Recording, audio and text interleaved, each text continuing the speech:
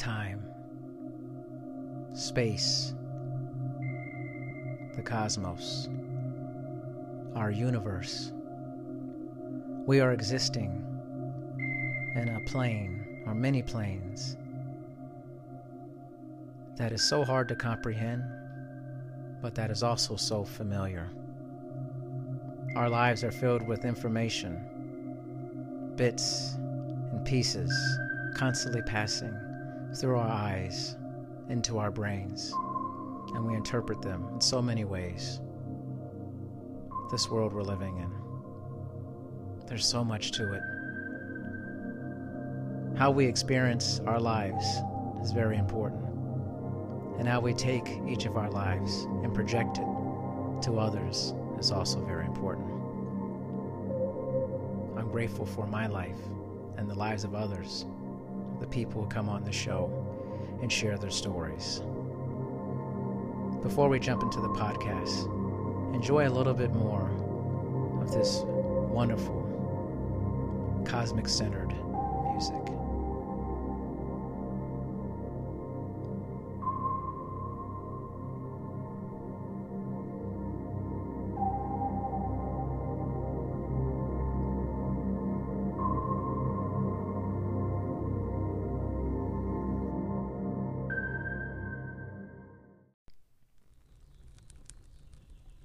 We used to tell stories by fire, sitting around, huddled together in the dark of the night. There was an orange hue, an orange blaze of light that helped us see each other's faces, to illuminate our thoughts.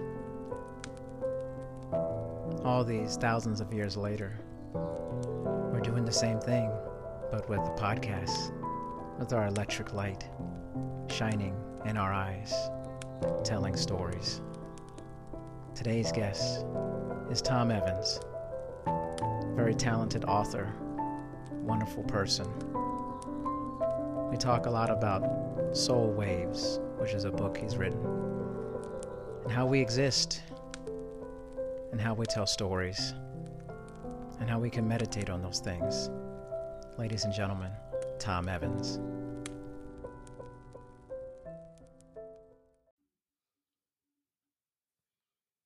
All right, man. Tom, I am pumped to be speaking with you today. Thanks for coming on. I appreciate it.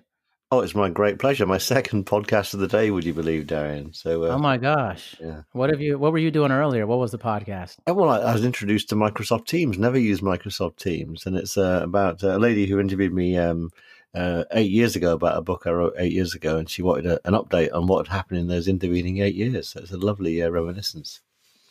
I mean, 8 years, that's a decent amount of time lapse between that, you know? Yeah, and 8 books. 8 books. Did you say 8 books? Yeah, I think it might be more than that, maybe 8, 9 or 10. Yeah, so at least 8 books. Well, tell me a little bit about your interest in writing books and kind of is there a theme around them, or are they all different? Well, there's been a progression, I'd say, rather than a theme. So I, like many people, always fancied writing a book. And one came along when I wasn't expecting it. I was in a 747, 39,000 feet above the mid-Atlantic on the way to holiday. And this book just came in, which I finished off on holiday, came back and published it. And it transformed my career. I was at the time a bored IT consultant. I published this book, ended up walking around London in a bra with 15,000 women because I gave the proceeds of the book to a breast cancer charity. Uh-huh. And then people started approaching me saying, could you help me write my book? And so I became an author's mentor, and I thought this is the new thing I was going to do. So I wrote a few more books to support my author's mentorship. And I started putting meditations alongside the books as accessories, sort of augmentations, if you like. And then the meditations took off. And before I knew it, I'd transformed from this author to author's mentor to meditation guide. And the books kept flowing. But the general theme is awakening consciousness, mindfulness, meditation, metaphysics, a bit of philosophy thrown into the mix too. Did you have a previous interest in those areas, or was it just kind of came to you to talk about that? Yeah, I've always been interested in it, but, as an observer, really. I mean, my background's engineering and television engineering and stuff like that. So it wasn't a professional interest more than just a personal interest. And I guess it kind of followed an awakening that I had when I was really stressed out through work, and someone said, "You look a bit stressed. Why don't you meditate?" And so I tried to meditate and persisted, and then it opened a set of doors and a new world to me. And how has that changed your life with that? I mean, how do you feel like over this time with doing that you feel like you've kind of transformed as a person a little bit more? Yeah, absolutely. It's been a big personal awakening. I found that I became a healer, became much more tolerant, nicer to be around.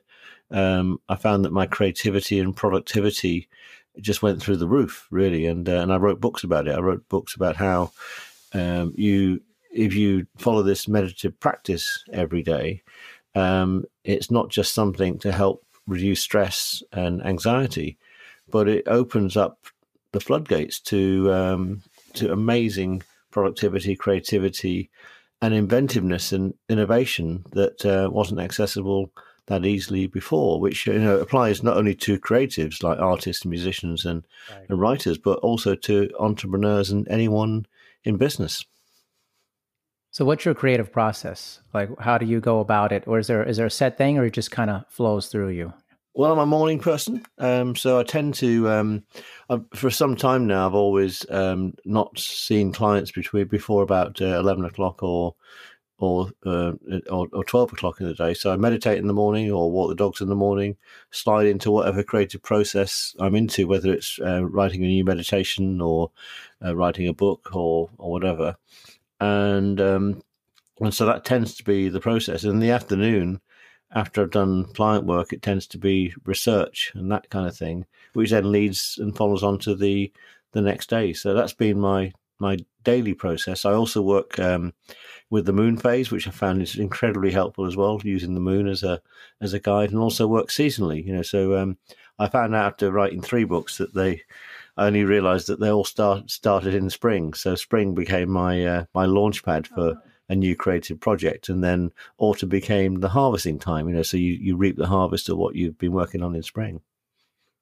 Tell me about the moon phase and that. I mean, I'm fascinated by kind of the mechanics of that. Well, it's ancient wisdom, and that's another one of my passions, is researching the old metaphysics and how we can reuse it in a modern day contemporary context. And I came across it in a book by Rudolf Steiner, funny enough, who wrote over 100 years ago. And he was one of the first people to get into biodynamics, growing with moon phase, and vintners across the world and many farmers use the moon phase. But we're 80% water, 75-80% water.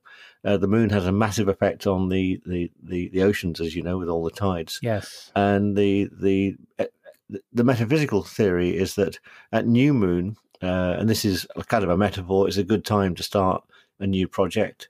As the moon rotates to behind the Earth, it sort of pulls the Earth back slightly in its orbit, so it slows the Earth down. That's a good time to let the seed of the idea form. And then from first quarter to full moon, what you do is you dream of all the ways that idea might come into fruition. Then from full moon to second quarter, as the moon is now going past the Earth and it's dragging the Earth slightly faster through its orbit, that's when you execute some of the ideas. And then you take action from the second quarter through to new moon. And I've created a little acronym around that, IDEA. So it's idea, dream, execute, and action. And if you follow that pattern 13 times every calendar year for projects that have got that sort of that cycle, you find that you go with the flow. And it works for marketing too.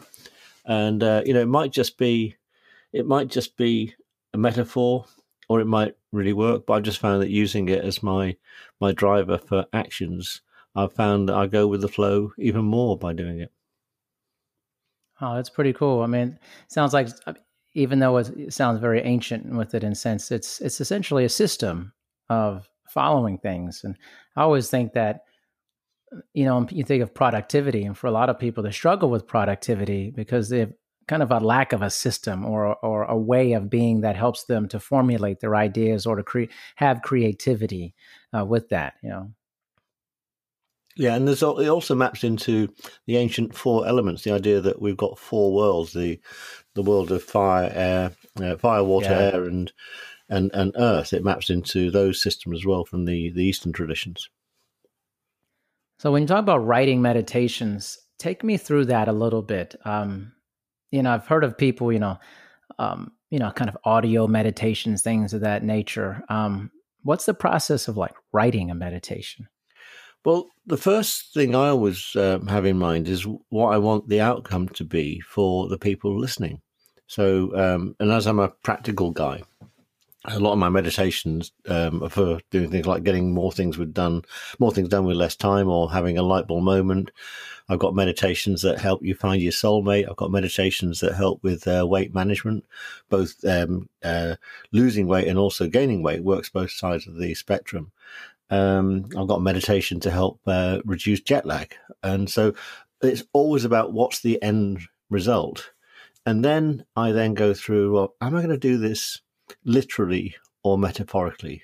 So, for example, the weight loss, one of the weight loss meditations or weight management meditations I did is about eating mindfully. And so I just take people through a process of how to engage with their food in a more mindful way. And it works whether you're actually eating food or imagining you're eating food. That's quite a literal meditation. With a sort of meditation for, I don't know, dumping unwanted emotions, that's what I call a guided visualization. So you take someone into a forest, this one does, then you go to a clearing in the forest, then there's a well, and then you scrunch up your anger and you drop it into the well. There's a little sound effect of a splash as the anger hits the bottom of the well. So that's a sort of a kind of storytelling kind of meditation. Other times it can be procedural. So a lot of my meditations about how you get into meditation if you've never done it before. And the breath is one of the best ways to do that. So literally follow these instructions, tune into the in-breath, tune into the out-breath, tune into the middle bit between the in and the out-breath, and do this 4 or 5 times. And what I love about that one is when you get instructions in meditations, if you actually follow the instructions to the letter, actually you don't end up in the meditative state. So what I do in those meditations when I say, breathe, do this, follow this 5 times, I say at the end, did you lose count? And if you lost count, guess what is working? Yeah. Oh, that makes sense. Makes so much sense. Why do you think that? I mean, I've talked to so many people, maybe it's just the people I'm talking to, but generally it seems like the world is awakening to more of the idea of meditation and the action behind it. What do you make of that? Well, I think that what's happened is we're moving increasingly into a more secular world. And I think people haven't found the answers necessarily in the places they were looking previously, whether that's by following our leadership or in religions or whatever. So they're looking for an answer right now. And meditation mindfulness really came in, I guess, in the 80s big time when it got introduced back into the West. And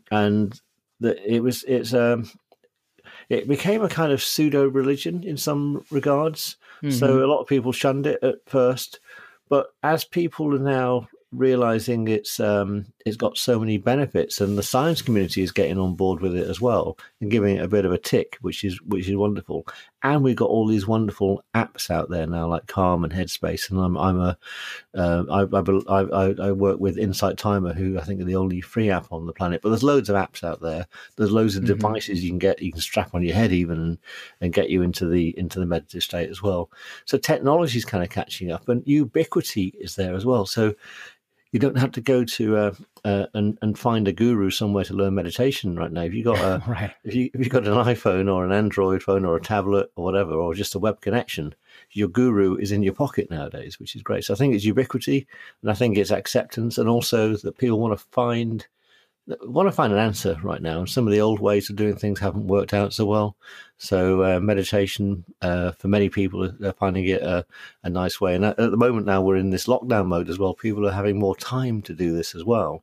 So a lot of people are turning to this now and actually saying, I do have time to do this. And once you find time for it, when I first started meditating, my first reaction was, well, I haven't got time. I'm a really busy guy.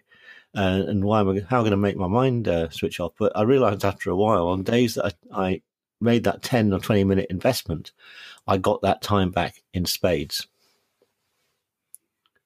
It's interesting. I feel like in many things in life, there's a simplicity to it, but the action sometimes can be very hard. It's in many things you do, and especially in health and wellness, of taking the time to invest back in yourself, whether it's physically, mentally, socially, emotionally. Mm-hmm. I think we believe those things. We want to do those things, but the action behind it can be very difficult for many people. I think with people having more time, they're like, okay, maybe I can do this now and reintegrate it forward. But I also wonder, how do we grapple with the good and the difficult things with technology and integrating that with meditation at the same time?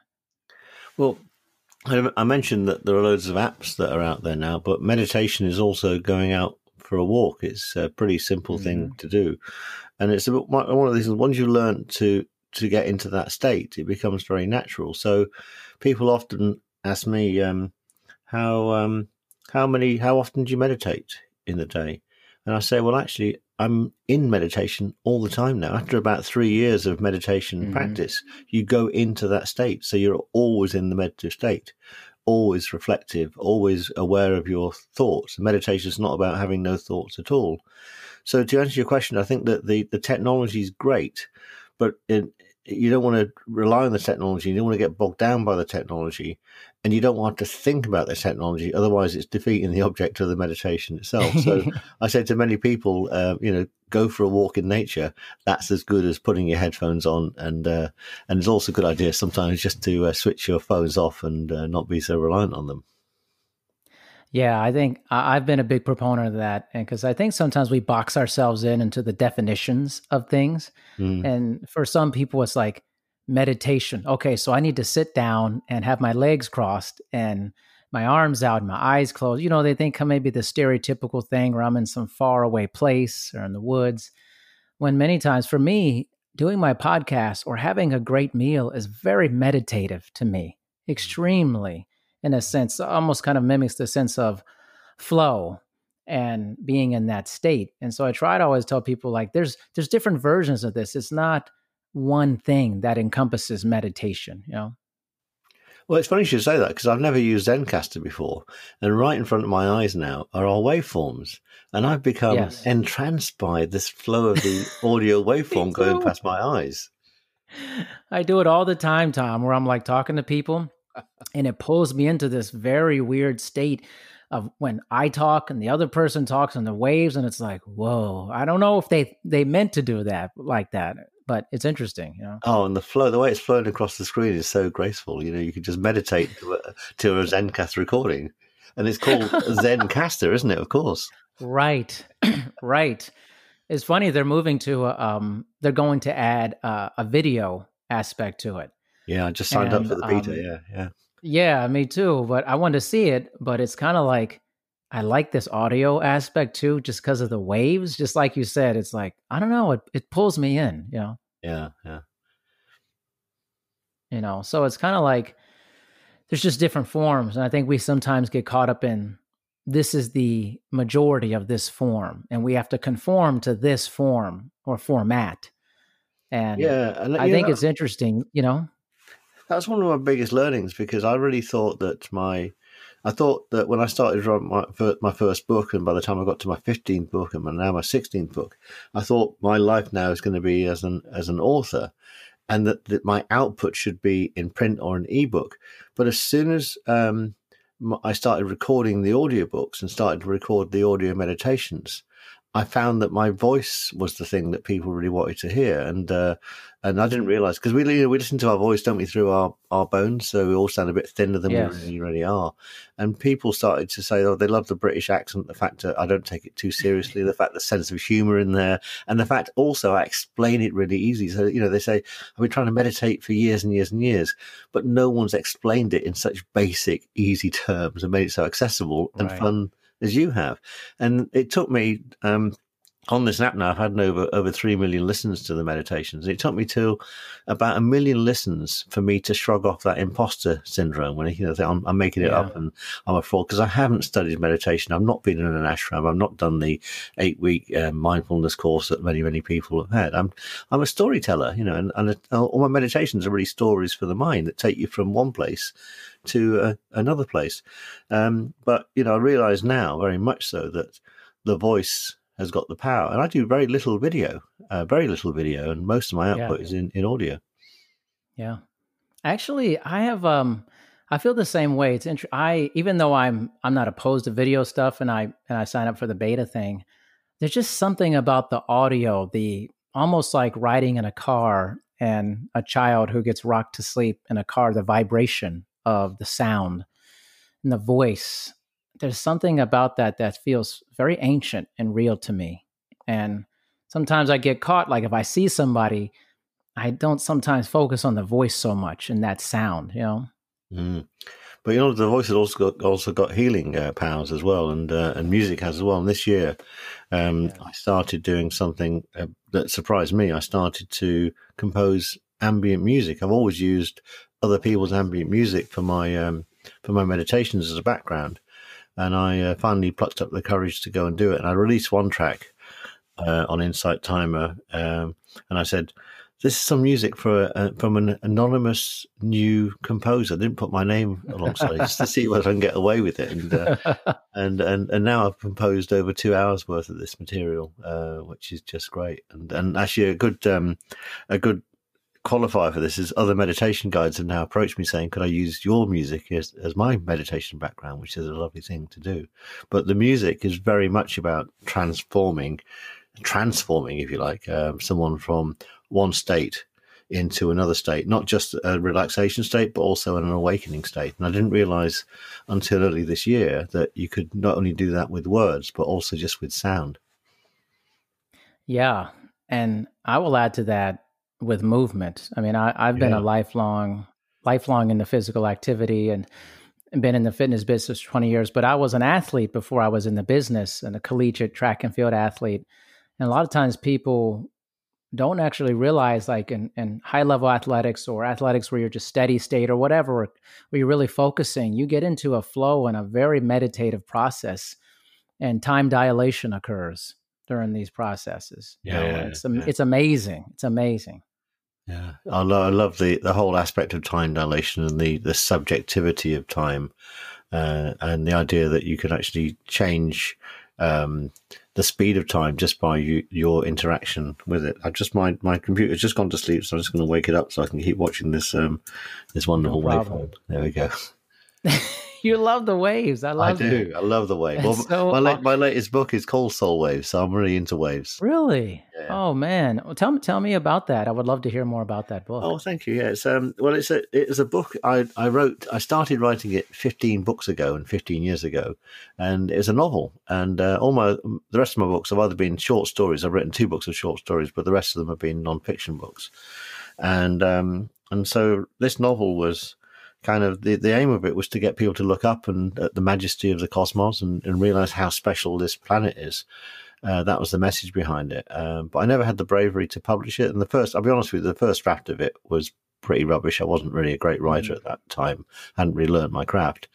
And then on my 59th birthday, I spent it at my best friend from school's funeral. And I said, look, I've got to get this book out by the time I'm 60. Then another project came along that delayed that, but I got it out in my my 61st year.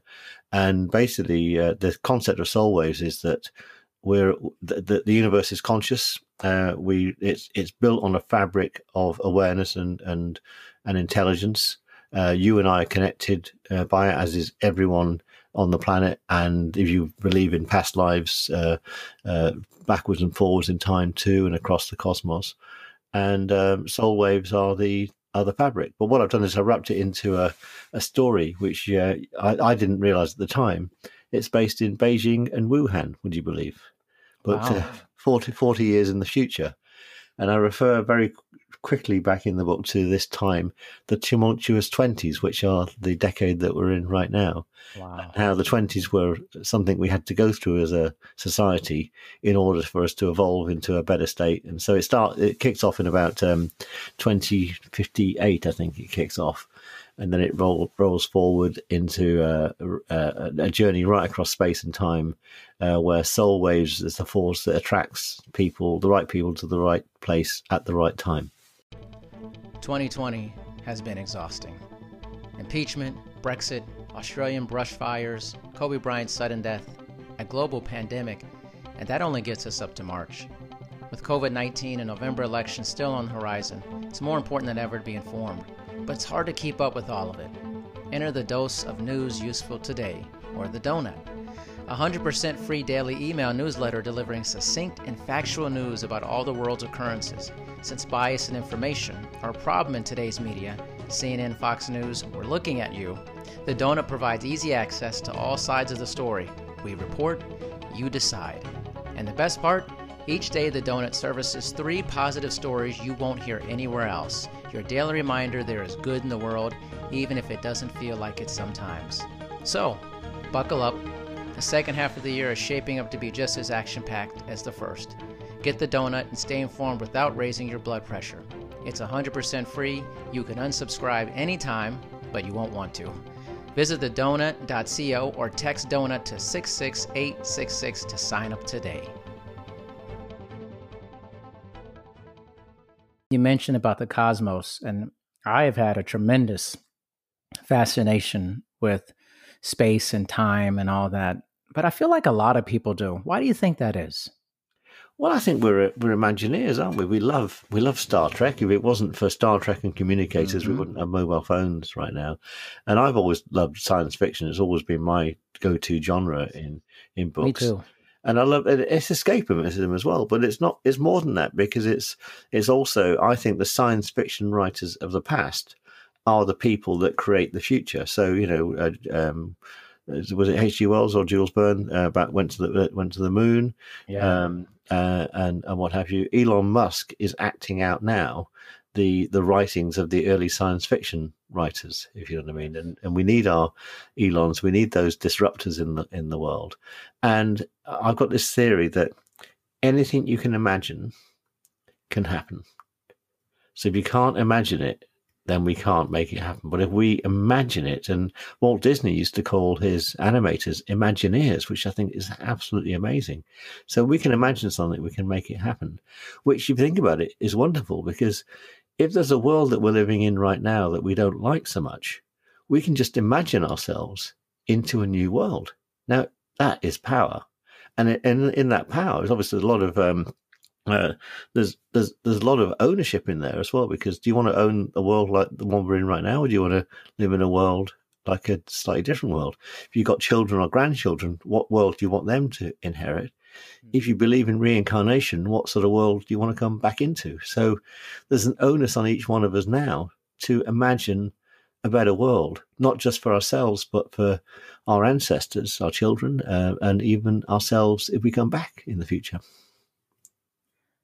Yeah, I think about it also as this like exploration, like of things that we may never actually see or be a part of. The cosmos is so vast and so big. It's, and you think like, well, we're searching for things and we can never get to these things physically in a time that would actually fit our lifespan, generally speaking. I'm always fascinated by that, how we search for things that we may not actually, even if we found it, that we couldn't even really get to it, type of thing, Yeah, and I'm also a great advocate that let's not go to Mars. Let's not go and mess up another planet until we know how to really look after this planet, that kind of thing. That's interesting. Yeah. I kind of feel the same way, because I kind of like, thinking about like posts on the moon and things like that. And I'm like, well, would it be much different here? We'd probably colonize it in a way that would be very similar because we haven't learned our lesson probably, Yeah, we're not ready to, and a lot of that is in the Solways book. That at the moment we're planetary abusers, and we got to evolve into becoming planetary caretakers. That makes so much sense. It's like to think that we would automatically have this different attitude about a brand new planet is kind of laughable in a sense, the way we are, I feel like it'd be corporatized very quickly. Oh, yeah. And there was a good Netflix about that as well, which went through the whole gamut of that, which did it in sort of part documentary, faux documentary, and then part dramatization. Well, the movie Ad Astra, I really enjoyed it. And there's a part in it where Brad Pitt's character, like they go to the moon first, and it's like there's all this like Subway or stuff like Roy Rogers and all these, it's like fast food restaurants on the moon. It's kind of indicative of like that's what we would do. We would just make it seem as much like it is here, to keep it as similar as possible because people need to feel that sense of comfort and. Yeah, we don't. Yeah, with the certain franchises, we don't need to transport to the moon and Mars. I agree, man. It's just fascinating to me, and I was getting a conversation the other day about like long ago, we'd have like these 100+ year projects as a species. People knew they weren't going to live to see these projects, and now it's like we have to get things done. We have to be around to the completion of something. I feel like we don't do those types of things anymore, Yeah, I think what we've got to think in big terms. That's why I think the Chinese, and I write about this in the book as well, is that because they don't have this sort of presidential term of two terms and you're out. They can think for the long term, and I've made the Chinese as an example of. There's lots of things that maybe we don't do right at the moment. I'm not a political animal, but I made that long-sightedness one of the features in the book is that if you're going to do big things, you need a long-term plan and don't just think about whether you're going to get elected next term or not. Right, definitely. So you host your own podcast, I believe, correct? Yeah, I put it on ice at the moment because the sequel to Solways is coming in, so it's on ice until about till September, October. But yeah, I've been podcasting. I think I'm up to 270 odd episodes now. I've been doing it for many years, and just love it as a format. Apart from anything, is editing audio is a lot easier than stitching video together. Much easier for that. So, what is it about you that you love the most about it, or what's the most rewarding and most challenging aspect of doing it? I think the most rewarding aspect is it's networking for me. I've spoken to some amazing people I would never dream I'd ever speak to. I love the reciprocity of it. So I'd love to have you back on my podcast when it opens up again to find out about you and your world and what have you. And in a world where we can't get out anymore right now, so easily, it's a great way of meeting people. I've always been a great believer of not burning fossil fuels to go to meetings and what have you. So if we can just network with the right people. I think the other big thing about podcasts is they've got very, very long shelf life. So I always advise my guests not to talk about something they're just releasing next week, for example, because next week, if someone listens to it in 5 years' time, isn't next week anymore. So that long shelf life, connectivity, experimentation as well. So on my podcast, I always try and do something which isn't necessarily just a conversation. So if I've got a meditation guide on there, I get them to do a live guided meditation on the podcast. I've done podcasts where we've had minutes of silence, which you never hear silence in on broadcasts nowadays. So we make the silence part of it. And I've also invited other musicians onto the podcast, and we feature their music. So it's a bit of chat, then a bit of music, a bit more like a radio show, if you like.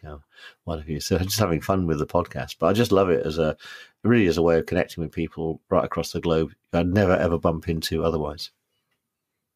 I feel like we have a very similar philosophy with our podcast. I often have every episode is almost like an experiment for me and how I chop it up, put it together, just kind of my mood and how it's presented. And like yourself, I've had a lot of musicians on and poets and artists and people from all walks of life. And, sometimes I'll do like a live performance during it, or, Hmm. we'll chat. And like you mentioned, we'll have music. We'll jump in and out of some of their songs, a chorus, maybe play the whole song on some things, whatever it may be. And I always find that it's just creativity. It's another outlet for artistry. Yeah. And it doesn't have to be, for me, it's like, I don't want it to be the same format all the time. I want it to just be very different. I could have a one-off where it's just like completely crazy, and that's okay. It's just trying something new, Yeah, and I noticed something on your podcast where you just did a thought piece for 15 minutes some time ago. I did the same thing just this last week for this new book that I'm writing. I literally put out the first chapter of the new book as a podcast to see, nice, just so people can listen to this new short story, and it acts as a bit of marketing for the new book.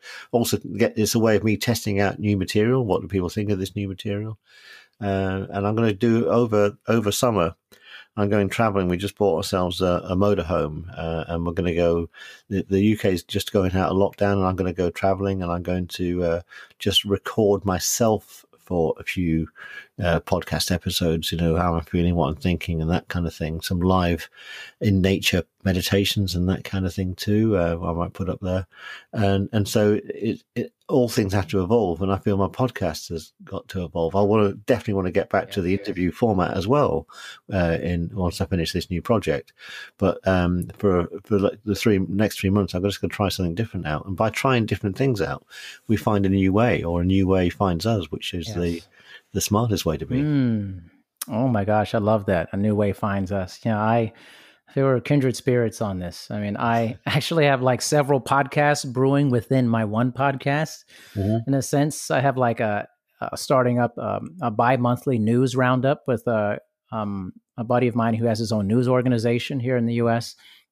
And so we're going to present the news every 2 months, like a roundup of 2 months of news, and have an artist who every month we're going to go over his album, because he's releasing 12 albums in 12 months. And so it's just like, they're just almost like little side projects within the mainframe of the podcast that they're just fun. They're just different things, and they're different.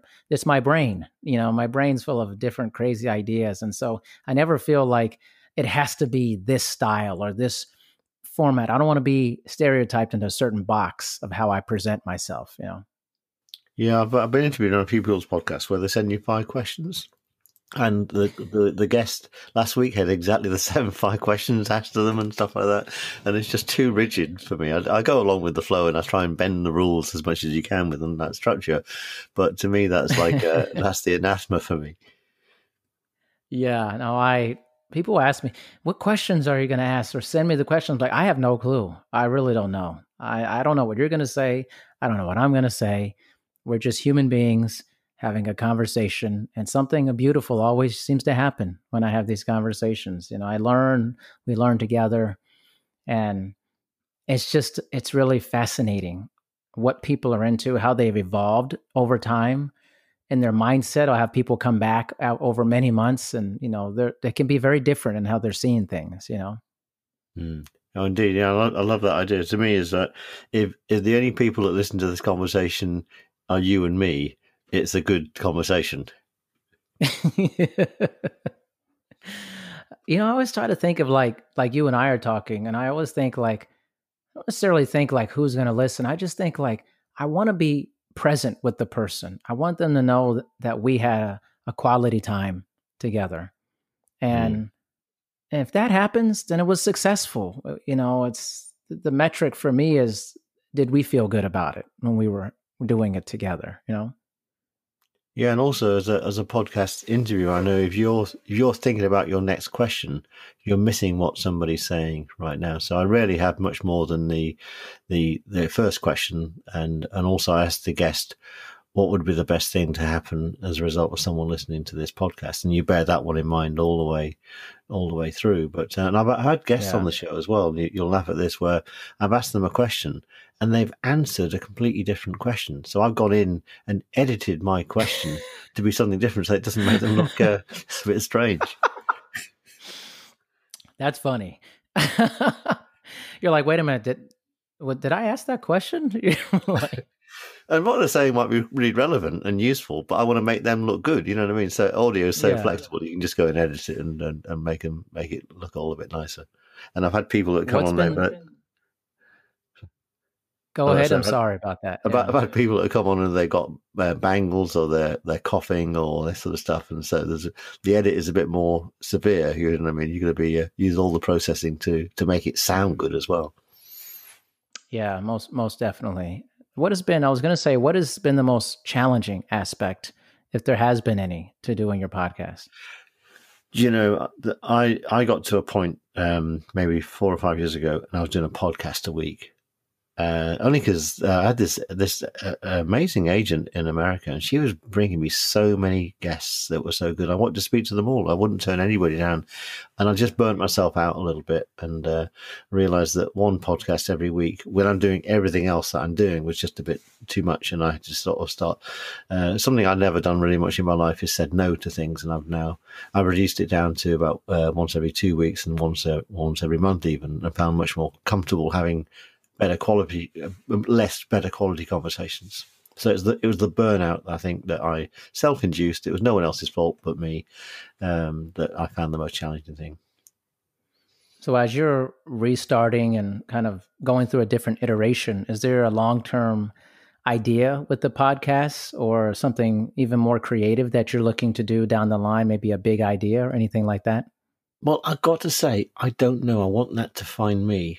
And by going, I'm not going quiet over the next few months. I'm just because I'm working on this new project, and I've got several other things I'm still producing, monthly new guided meditations every month, new ambient tracks every month. So I've got a feeling that I'm on the cusp of reaching a much wider audience. So it's about reach, right? But I don't mean that in terms of quantity, but maybe the quality of the people I can connect with.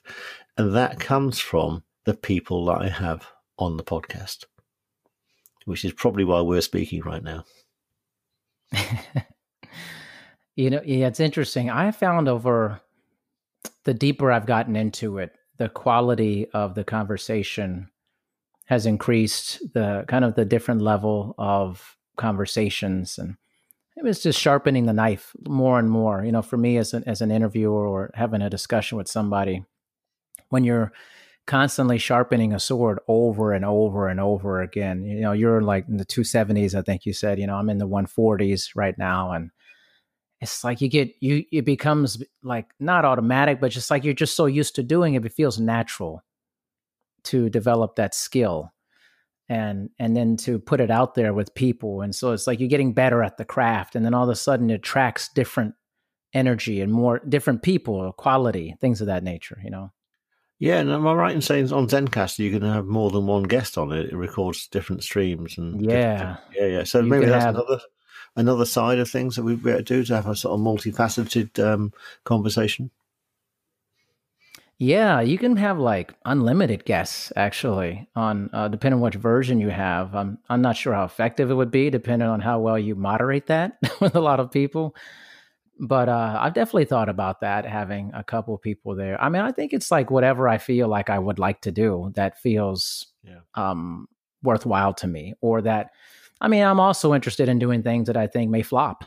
It doesn't matter if it fails. It's just like, I'd like to try that, type of thing, Yeah, but I definitely feel that when you allow yourself to change and you allow something new to come along, the people that can help you affect that change also turn up at the right time too. Yeah, I think that's really true. Is the different ideas that I've had often come from me verbalizing it here on the podcast or talking to somebody and they're telling me about their story and their creativeness, and then I'm like, we should do something together. Like it just comes together, these collaborations. And I have found also that you just meet so many incredible people doing incredible things, and that this medium allows for some significant meeting of the minds, if you will, on it. Well, I remember it used to be around the fireside, didn't it? The storytelling was around the fireside. And also the audio was transmitted person to person. You had the idea of Chinese whispers, so the story leaves one person, then gets modified slightly, and then by 3 or 4 translations, it's completely different. And sometimes that difference leads to dogma, let's say, in some religions. Other times it ends up innovating in a completely different way, which has got to be encouraged. Yeah, I never thought about it that way of, by fireside. It's kind of like ancient podcasts, and isn't it just, yeah. Having those, it's just evolved in different forms. The form of it has, it's changed. It's much like I was having a conversation with a friend of mine the other day. I'm like, I'm pretty sure the smartphone is going to go away at some point. And he was like, I don't know about that. I'm like, seriously, just because it's here now doesn't mean it will be here in the future. Things evolve, they change, Yeah, well, most people buy a smartphone based on how good the camera is, not how well you can make a phone call. And that's kind of sad in a way, isn't it? I might make 1 phone call a day on my phone, if that. I think that's probably a lot of people, if I had to guess. I mean, it's the phone is almost like a last level function of the smartphone, And if they do they shouldn't even call it a phone.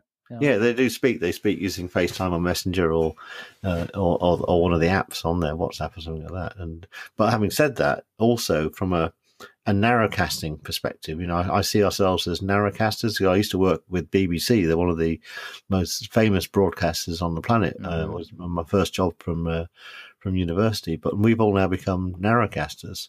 And if you think about a phone as the receiver of a narrowcast, whether it's live or on playback, then we've all got devices now, and the ability for us to take a meme, an idea, and then transmit that across the planet. And right now, do we need new ideas and new ways of being? I think it's absolutely phenomenal, really, the fact that we've got this ubiquity of connectivity. And when the right message gets out there, and there have been some amazing messages going down right now, I should be on one knee as we're speaking, for example. Right. But I think that you'd lose my voice. I'd be too low for the microphone. I take the knee metaphorically on this podcast right there. Oh, that's beautiful, man. Tom, I tell you, I'm never surprised. I want to say I'm always surprised, but also sometimes never surprised by how beautiful these conversations are, in the sense that I don't know you. You know what I mean? Like, I don't know anybody generally that I speak with, but I always feel some sense of energy and connectivity and kindness and a synergy with everybody I talk to. And you have been no different. I really enjoyed speaking to you. And me too. And that is the power of soul waves, my friend. Boom. You know how to make an impression, Tom. I like that. Well, listen, I would love to connect with you again for sure. And I want to support you and what you're doing. And I look forward for us to go out into the cosmos, For sure. And then when the Zone Show is back up and running, I'll get you back on. It'll be a delight to hear more about you and the magic you bring to the world. Thank you very much. I appreciate that. I will be in touch with you, my friend. Great stuff. All right. Thank you for listening to this episode of Dr. D's Social Network. Make sure you listen to future episodes. Also, please make sure to rate and review My Dad's Show on Apple Podcasts in the rate and review section. Thanks, everyone.